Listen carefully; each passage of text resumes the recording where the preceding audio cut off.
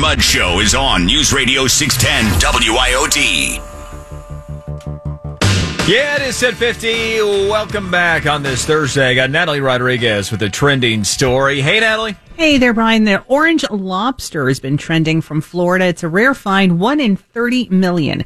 But employees, Hollywood location, they noticed something a little off about one of the lobsters in their latest shipment, and a little research did confirm that it they reached out to Ripley's Aquarium. So they nicknamed the lobster Cheddar after Red Lobster's famous Cheddar Bay biscuits, making her forever home now at the Myrtle Beach, South Carolina Aquarium.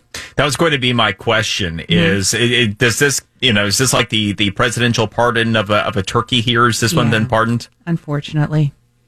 Oh, you want to eat it? I would have called it roll. I would have called it lunch. Oh. I'm kidding, Cheddar. I'm kidding. That is one of the oddities, isn't it? You know, sometimes you'll go in, you'll take a look at the lobster tank, and then you realize, oh, I'm about to eat one of them. It's horrible. I can't look them in the eyes.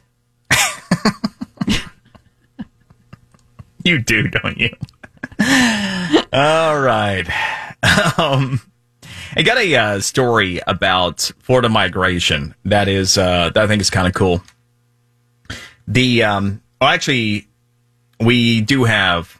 I got a story that's better than that. I got the lone economist who actually knows what's going on. You know, the only people in society who are wrong more frequently than meteorologists in retain employment are economists. It is a marvel to me how they manage to second life and retain employment. But one of the very few, like when I talk about there being one economist who knows what the heck they're talking about, it's Steve Moore, of course, from the Heritage Foundation. Steve, pleasure. Well, good morning, and that's a very nice thing to say. What you're saying is that I'm the tallest midget, right? Because, I agree with you. How do a lot of these economists keep their jobs? I mean, how many of them predicted that we were going to see this runaway inflation? It was a major. You can look this up, folks. In the New York Times, this was about 9 months ago or so, roughly that. There was a letter signed by, I think there were 15 Nobel Prize winning economists and a number of dozens of other very prominent economists at major universities and, financial institutions. And they said, there is no way that Biden's agenda is going to cause higher inflation. Now, how many people still have a job? Right. And to your point, Steve, there are a couple things that come together here. Not only have you accurately portrayed what would happen economically, and I want to point out, going back to the Trump tax cuts, Steve was the lone economist who nailed that when we were being told a bill of goods by most economists about what the Trump tax policy would do for the economy and who would end up paying taxes.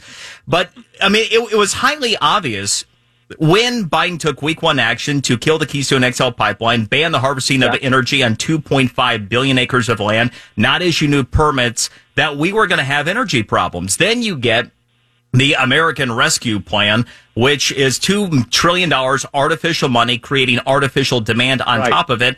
I mean, this isn't really complicated, isn't Steve? This should be basic economics, and yet they miss it. Yeah. So this is the point. It's not like Steve Moore, he's some kind of genius. No, I'm not.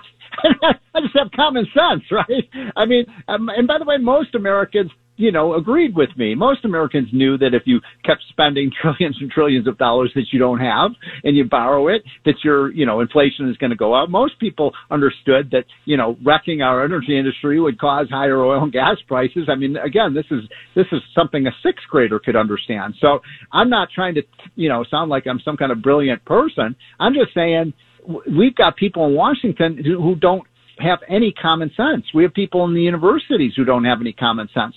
And, what's the old saying? You're so smart, you can't tell the difference between a horse and a cow. And so if I sound frustrated, I am, because we're in a really tough position right now in this economy. And I know you're there in Florida. Florida, you've got a great governor. You're doing a lot of the right things. So I think Florida is going to be okay. But I got to tell you, in these blue states, I'm from Illinois. I do a lot of work in New York. I mean, what's happened in Chicago and New York and San Francisco and our cities, it's a disgrace. Our country just feels like the wheels are coming off. We just did this major study. I don't know if you've seen it yet. We just literally posted an hour ago, but I was on Sean Hannity's show last night on Fox. That we looked at the top. Have you seen it yet? Top 65 people in the Biden administration, and these are the people who deal with the economy, finance, commerce, and we looked at their resumes and their bios. And you're not going to believe this. Well, maybe you will. 62% of them, the people who are in charge of our economy, 62% of them have zero business experience. None. They've never even run a lemonade stand. It shows. Trying to run our $22 trillion economy. Yeah, it shows, right? And so, and by the way, it's not by accident that they don't have business people. They hate business. So they don't want business people around them. They want left-wing ideologues. They want university professors and lawyers and community activists and climate change people to run the economy. And as you said, it shows. So going forward, here's my question for you. It seems like in the absence of better policy, I mean, good policy where Biden reverses his executive orders, goes back to Trump-era energy policy would be the number one place to start today if we were going to try to correct things. But absent of that, it seems like less demand through a recession is the only way that we can have meaningful resolution to our inflation issues, aside from what the Federal Reserve is doing. Is that effectively where we are?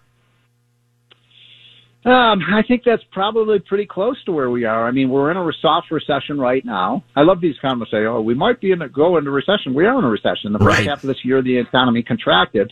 People's paychecks have fallen by 5 or 6% in real terms. So people are getting poorer month after month after month. We've lost $10 trillion in the stock market, and people are saying we're not in a recession. It's crazy. And I'm worried about the housing market, by the way. I know you're there in one of the hottest housing markets in the world right now in South Florida. But, you know, it's going to hit everybody. It's going to hit housing. It's going to hit people's jobs. Right now, we've got a pretty healthy job market. And by the way, I hope I'm wrong about this. And you know what? If Joe Biden just resigned and said, you know what? I think I'm going to hand it back over to Donald Trump. We could fix this in 3 months. No question. No question. Just put somebody in charge who knows something about free enterprise and free markets. I didn't always agree with Donald Trump. I worked for the man. I got in arguments with him all the time. But you know what? He knew business. He knew, and he was the executive. He made the decisions. I disagreed with him sometimes, but most of the time I agreed with him.